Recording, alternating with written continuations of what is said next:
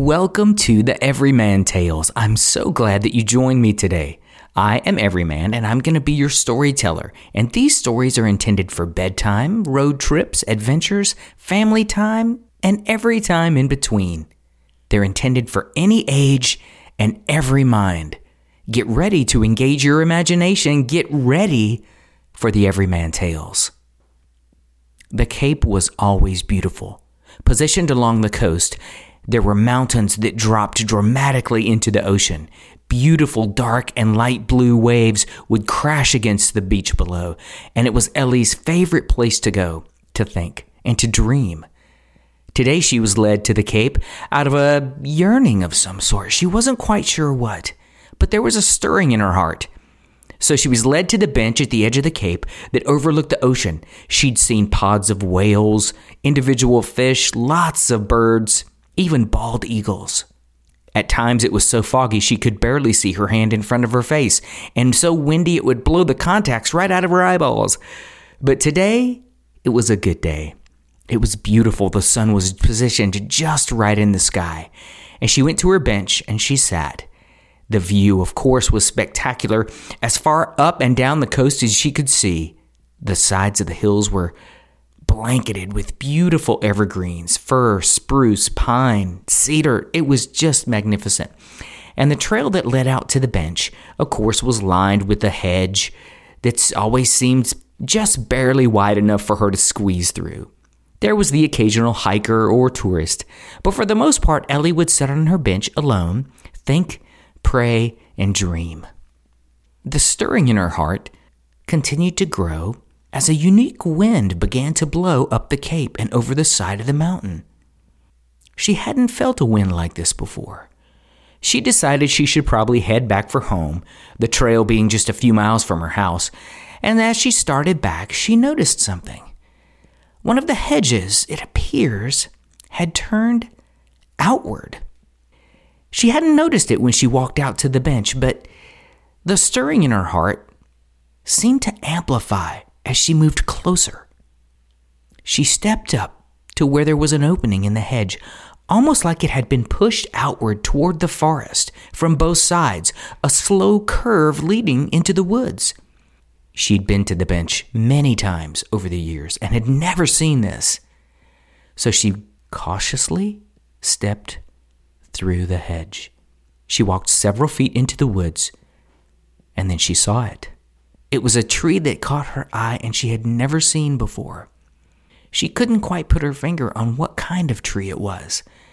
The limbs came straight out from the trunks, and they were all beautiful, magnificently, almost like they were manicured in their synchronicity with each other. She got closer, and she noticed something about where the tree limbs would meet the trunk.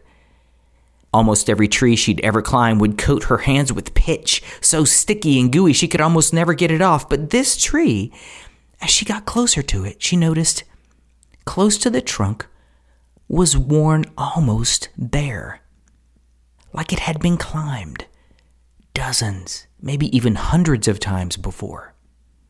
Every limb close to the trunk was soft and smooth in appearance. She was still too far away to get a good look at it, but she definitely wanted to find out what was going on with this tree off the trail.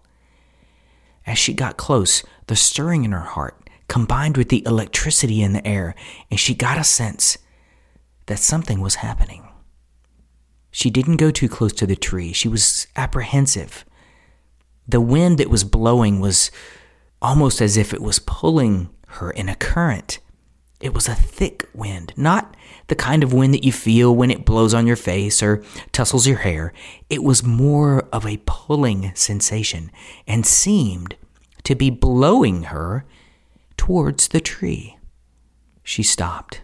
She looked all the way up the tree as far as she could see, and because of the symmetry of the limbs, she couldn't quite see the top. But she thought, I wonder if I should climb it. She got close. She started to come in between the limbs, and it's almost as if they parted for her to come close to the trunk. And as she got closer, the electricity in the air grew. And then she touched the limb. Immediately, something happened in her mind. She wasn't quite sure what it was, but she started to see excitement. She started to see hope. She immediately let go of the limb, stepped back, and wondered, what is happening? She felt fear. It was the first time she felt fear like this in a long time, an experience that she wasn't quite sure was right or wrong. She sat down at the base of the tree, looked around, and it was almost as if a blanket of needles had been laid out for her to just sit there and look at the tree. She thought, she prayed, and she dreamed. She wasn't quite ready to act on the stirring in her soul and the electricity in the wind, but she knew she would come back.